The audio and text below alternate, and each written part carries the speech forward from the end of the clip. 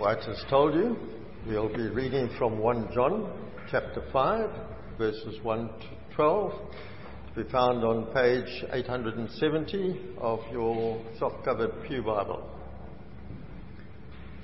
Now, hear the word of God as we are led to respond to God's love for us. 1 John chapter 5. Everyone who believes that Jesus is the Christ is born of God, and everyone who loves the Father loves his child as well. This is how we know that we love the children of God, by loving God and carrying out his commands. This is love for God, to obey his commands. And his commands are not burdensome. For everyone born of God overcomes the world. This is the victory that has overcome the world, even our faith. Who is it that overcomes the world? Only he who believes that Jesus is the Son of God. This is the one who came by water and blood, Jesus Christ. He did not come by water alone, or by water only, but by water and blood. And it is the Spirit who testifies, because the Spirit is the truth. For there are three that testify, the Spirit, the water, and the blood, and the three are in agreement. We accept man's testimony, but God's testimony is greater, because it is the testimony of God, which he has given about his Son. Anyone who believes in the Son of God has this testimony in his heart. Anyone who does not believe God has made him out to be a liar, because he has not believed the testimony of God, the testimony God has given about his Son. And this is the testimony. God has given us eternal life, and this life is in his Son.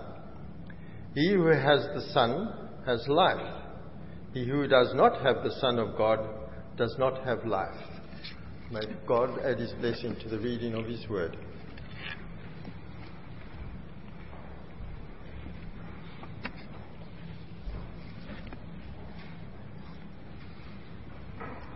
Good. Well, can I encourage you to keep your Bible open at the passage that Basil has just read for us as I ask for God's help. The Apostle Paul says that the message of the cross is foolishness to those who are perishing, but to us who are being saved, it is the power of God. Heavenly Father, please open our hearts and minds to understand the message of the cross in your holy word. Please mould us and make us and shape us into the people you want us to be. We ask it in Jesus' name. Amen. Amen. One of the great privileges, really, for me of preparing these talks is that every now and again I come across something really rather unusual, something that I actually wasn't expecting to find. And this week I stumbled across just one of these in the passage that Basil has just been reading for us. You'll find it in the second sentence of verse 4. The second sentence of verse 4, where John writes, "This is the victory that has overcome the world, even our faith." Now, what surprised me is that in this verse, John uses the word faith for the first and only time. As strange as it may seem, you won't find the word in the original anywhere else in this letter or anywhere at all in his gospel.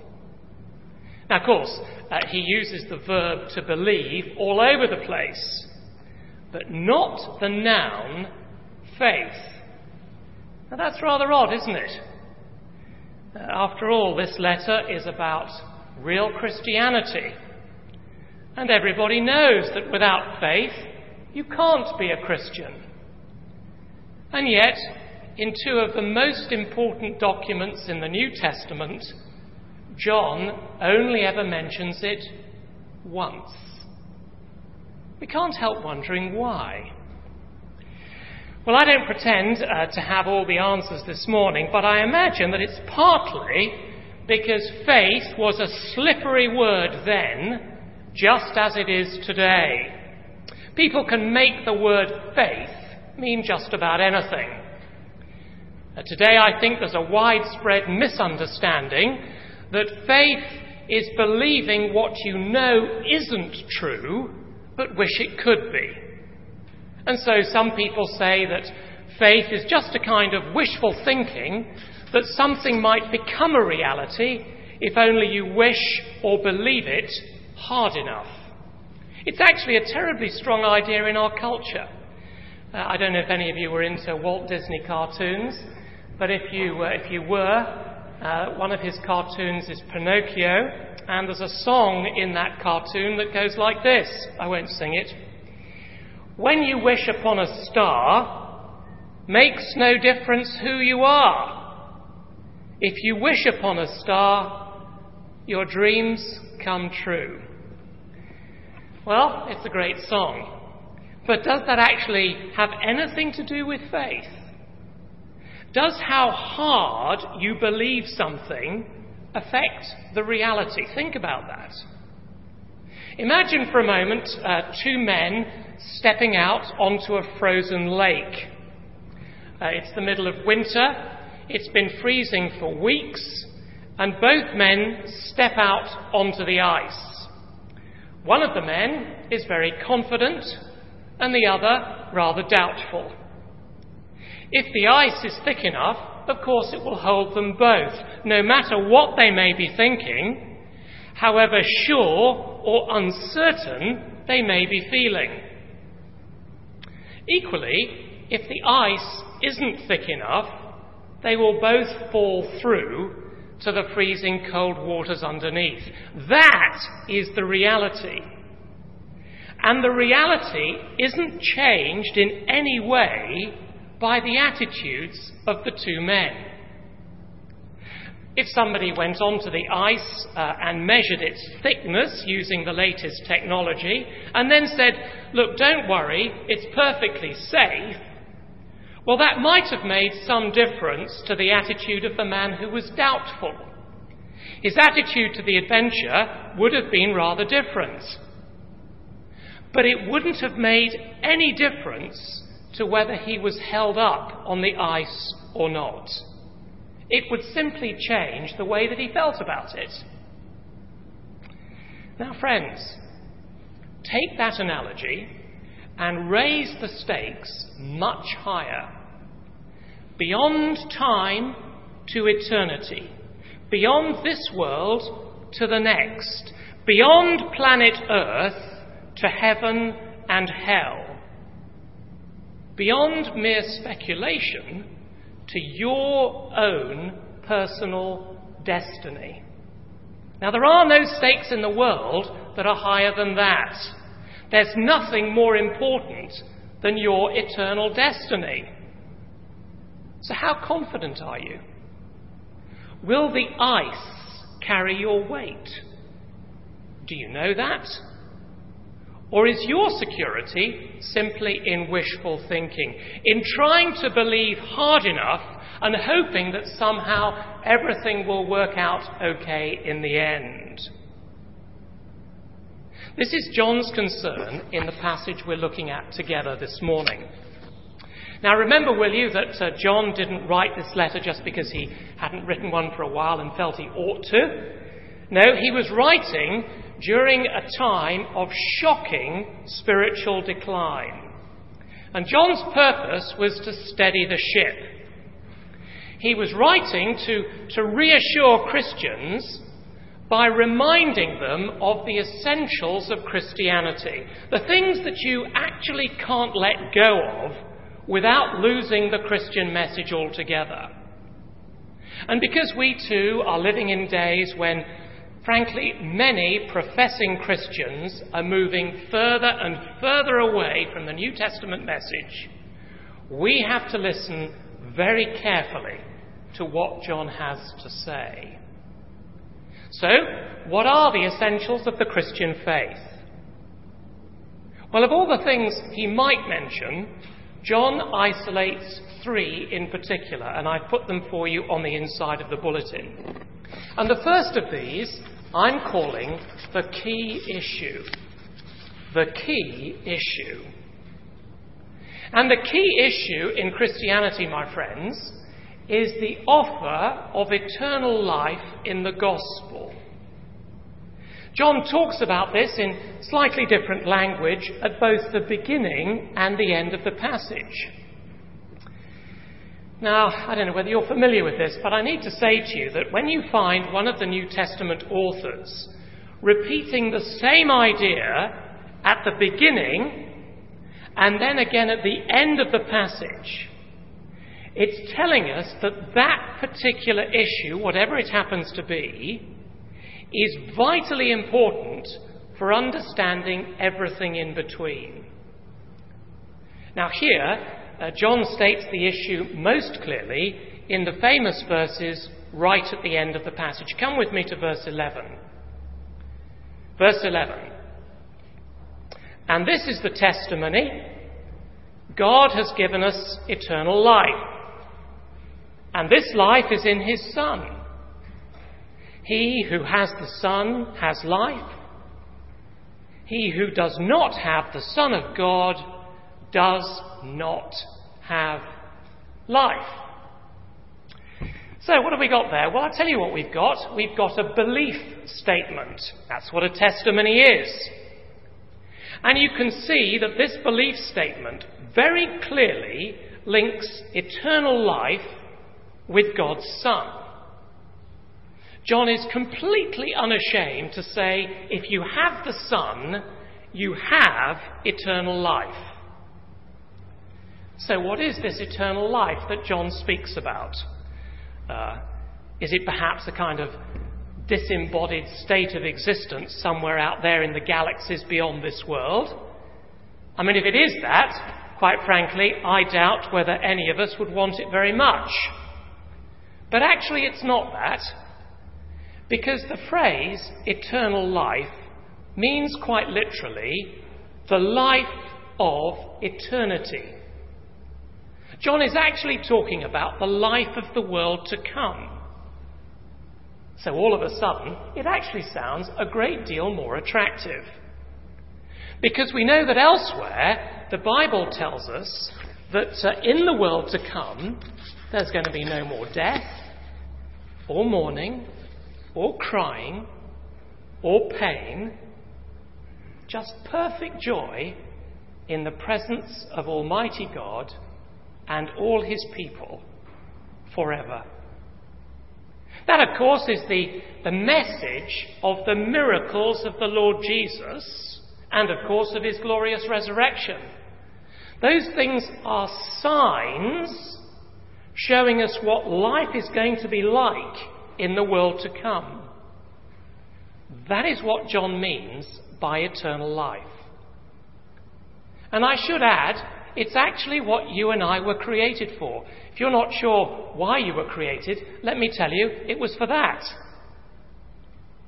And in our passage, John tells us 3 things about this eternal life. First, eternal life is a gift. Just look at verse 11 again. John says, God has given us eternal life. So you see, it's not a prize that we can earn through our good works or our encyclopedic Bible knowledge or our energetic ministry. None of those things. No, the only way to have eternal life is if God gives it to us. Second, John says that eternal life is found in Christ alone. Again, in verse 11, John says, this life is in his Son. So, it was in order to give us eternal life that God sent his Son into the world. But how on earth did John know that? How do we know that John isn't making this up? Well, the answer, of course, is that Jesus himself said it. To help us get this clear in our minds, keep a finger in 1 John and turn to the Gospel of John, chapter 6, page 754. John's Gospel, chapter 6, page 754 of the Blue Bibles, verse 38.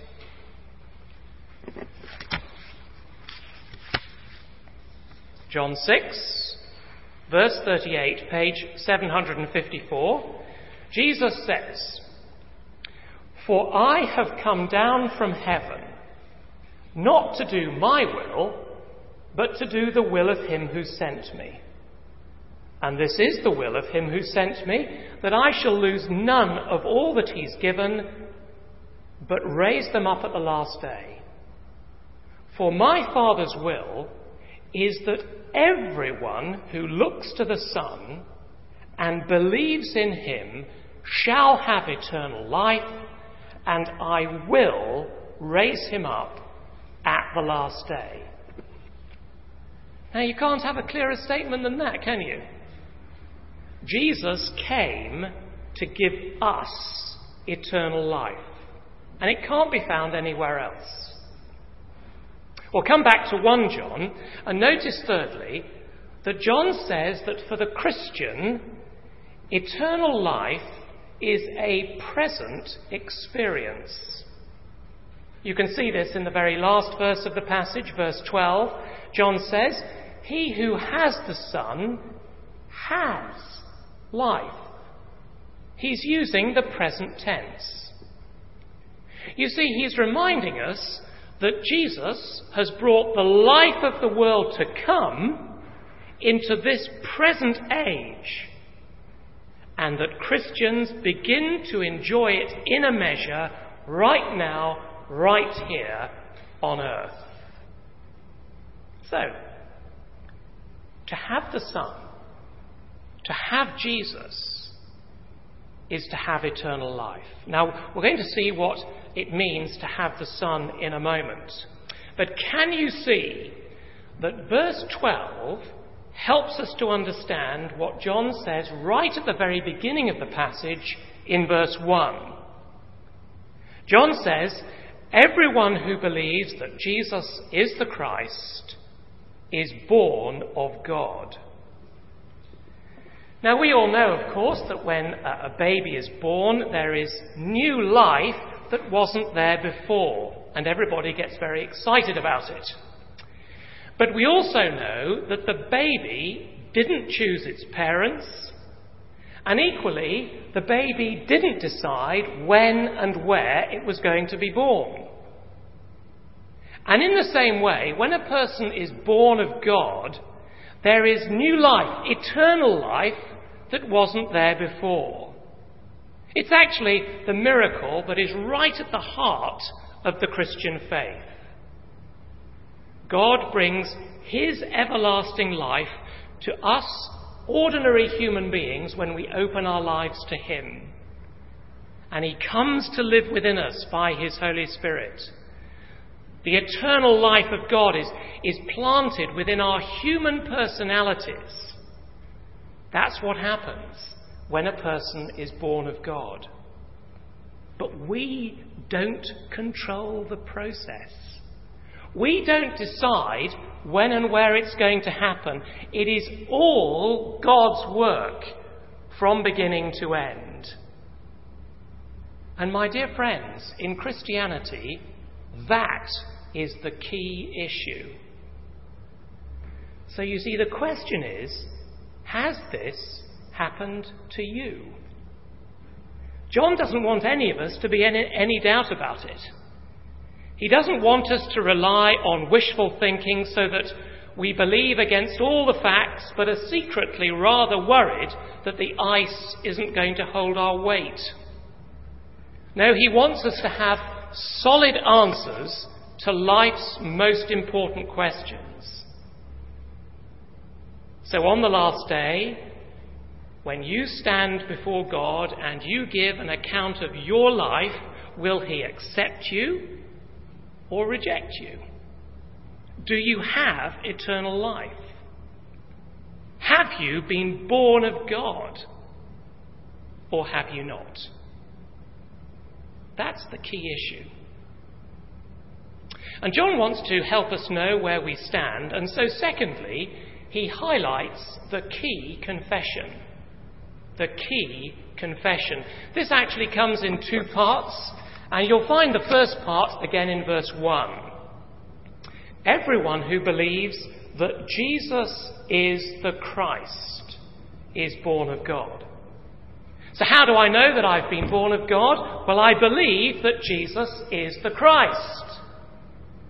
Incidentally, that word everyone is a very encouraging and great word, isn't it? Because it reminds us that there are no exceptions. There's no special spiritual elite. The new birth is available to everybody, everywhere. And to be born of God means that you believe Jesus is the Christ. Those two things belong together. You can't separate them. But what exactly does it mean? Well, the word Christ in the New Testament and Messiah in the Old Testament both mean the anointed one. Now that, of course, is a strange phrase. We don't use it very much today. But in the Old Testament, anointing someone with oil was the act of setting them apart for a special job. It happened to the kings of Israel, and it also happened to the high priest. Incidentally, it actually also still happens in the UK today whenever a monarch is crowned. It's actually part of the coronation ceremony. So, Messiah or Christ is talking about a person set apart for a special job. Therefore, Christ is God's special representative in the world. He's also the Good Shepherd, just as the Old Testament kings were called shepherds, and were set apart to care for the nation, to build it up, to guide it, to defend it, and to receive the loyalty and devotion of the people. So, to believe that Jesus is the Christ is to believe that he is my shepherd king. That the one who was set apart by God as the atoning sacrifice for my sins has been given all power and all authority and will live and reign forever as king. That's what being a Christian is all about. It's about believing that Jesus is the Christ.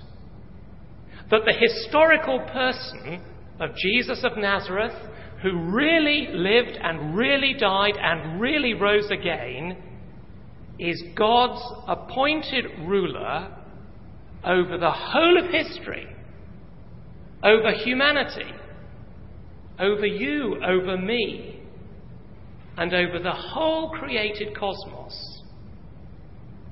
And you see, I show that's what I believe by submitting to him as my rescuer, my king, and my God. That is the key confession. Do you believe Jesus is the Christ? If you do, well, that's evidence that you are born of God. But now put that together with part 2 of our confession in verse 5. In verse 5, John says, "Who is it that overcomes the world? Only he who believes that Jesus is the Son of God." Now, that phrase expands our understanding. Because being a Christian is not just believing that Jesus is God's appointed representative, but also that he is the Son of God.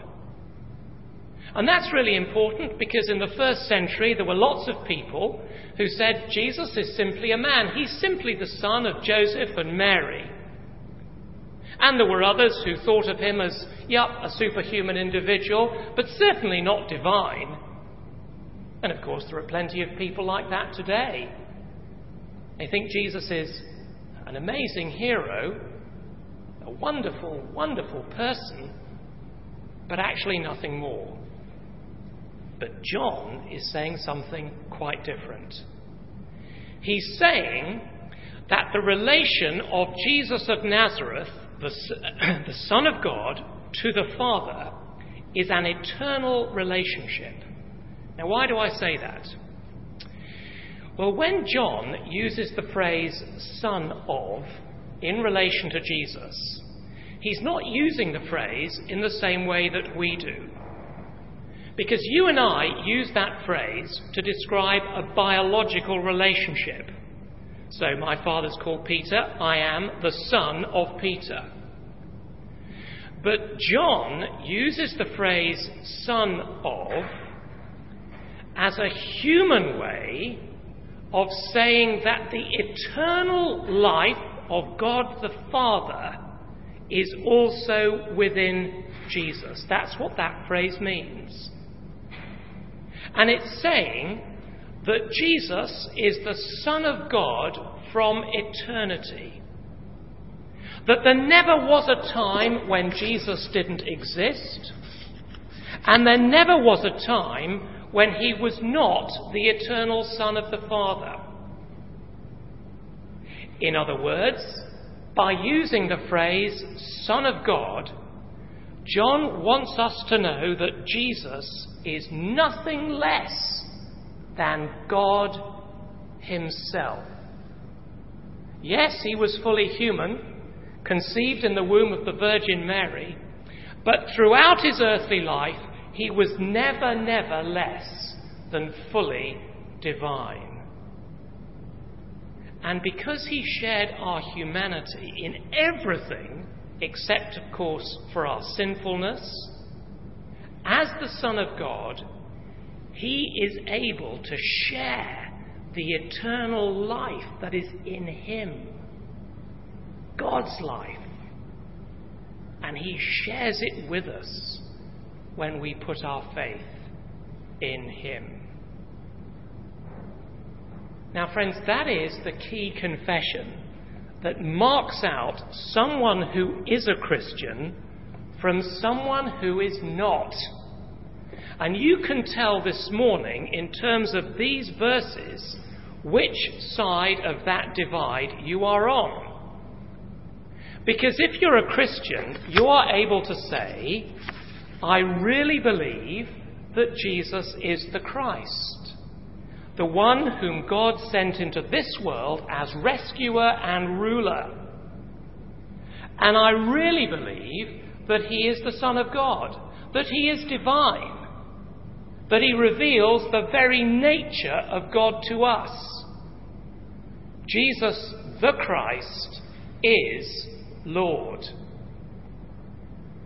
Now you see, friends, when we believe that, not just as a form of words, but as the controlling reality in our lives, then we become Christian people.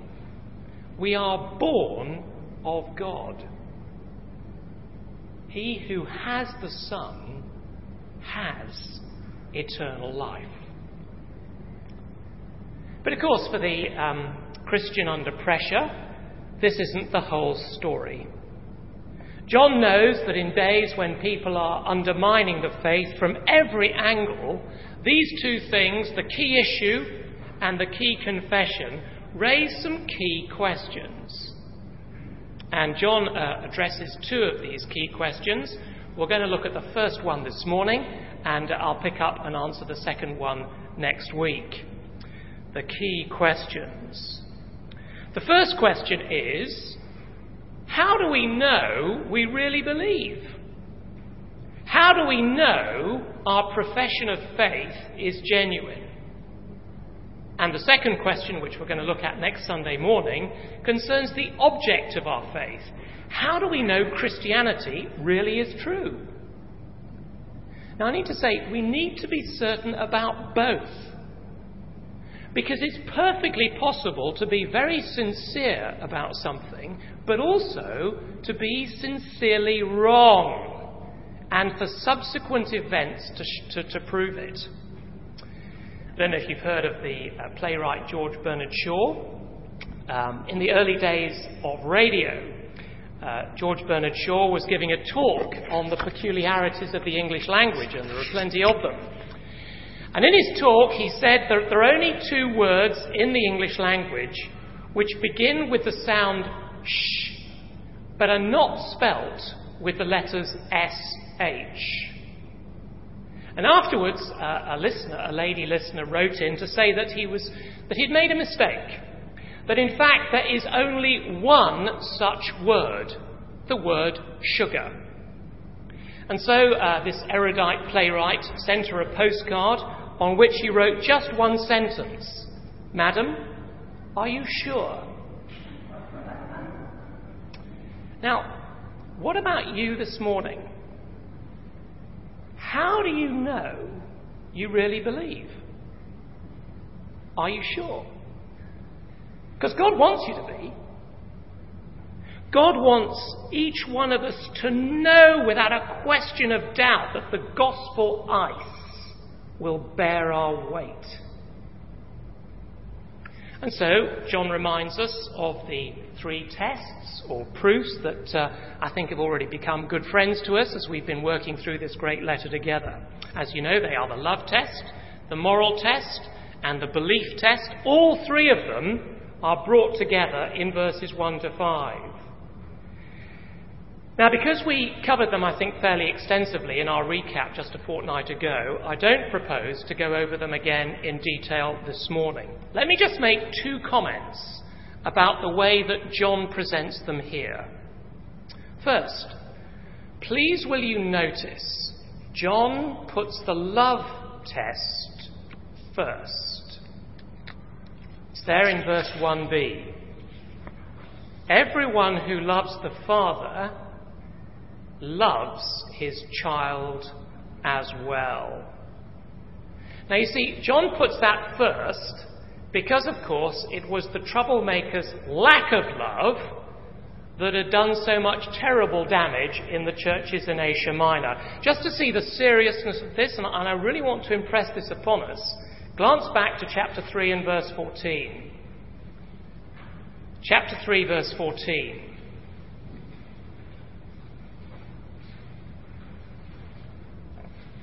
John says, "We know that we have passed from death to life because we love our brothers. Anyone who does not love remains in death. Anyone who hates his brother is a murderer, and you know that no murderer has eternal life in him." Now, you can't have stronger language than that, can you? And that's, of course, because the stakes are so very high. And it's warning us, you see, that if our heart attitude to a brother or sister in the local church is not love, but hate, and we're not actually doing anything about it, then whatever we say we believe, let me tell you, the ice will not hold you.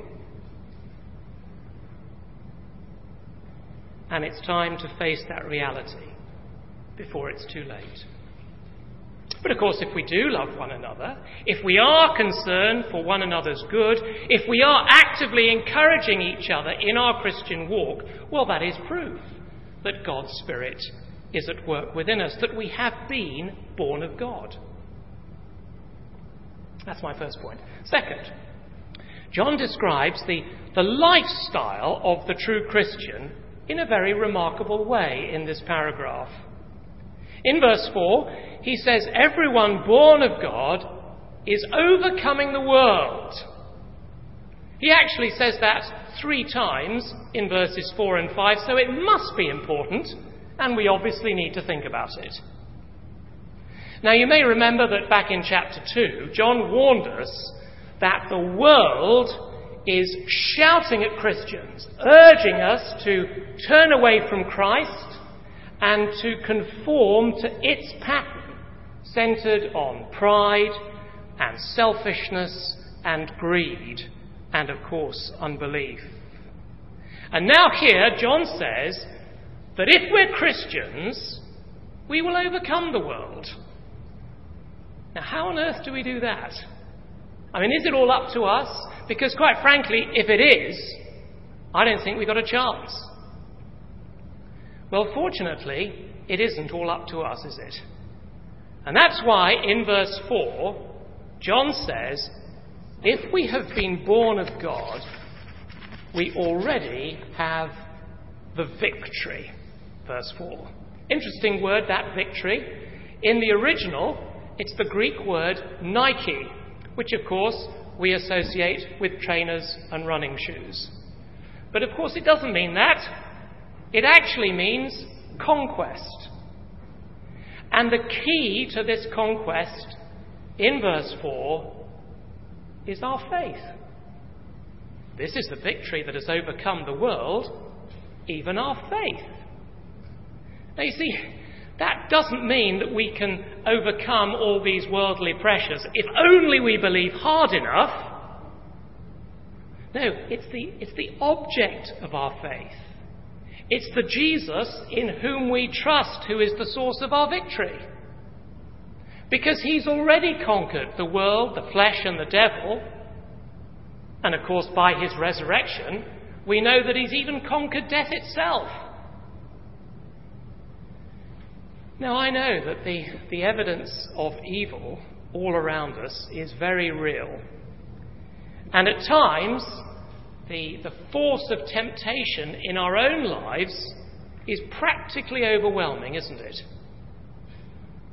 But what John is saying is if we keep looking to Jesus, remembering who he is and what power he has, well, of course, that puts the power of these hostile forces in a proper perspective, doesn't it? Because, you see, if Jesus has defeated death, and we know that he has, well, surely he can defeat anything, can't he?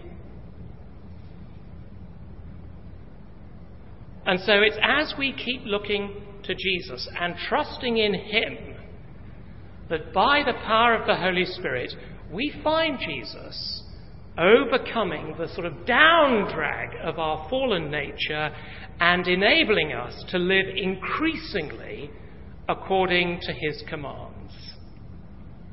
Now, friends, I want to say to us this morning, I think this is very exciting. Yes, it's a lifelong process, and the battle is fierce.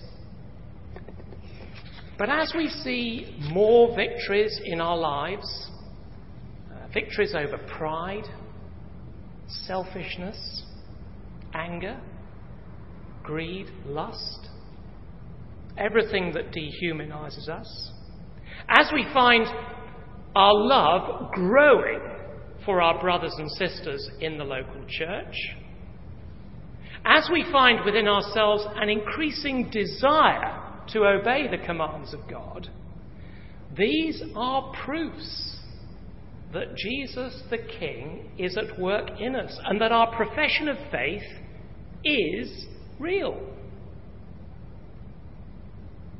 But more than that, they are signs that God really has given us eternal life.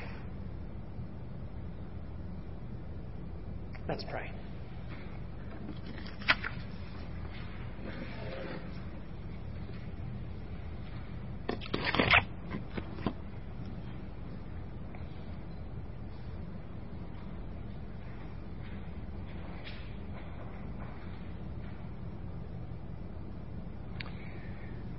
Our loving Heavenly Father, we thank you that our faith is not founded in philosophical speculation or in clever ideas thought up by men, but it is rooted solidly in your intervention in history.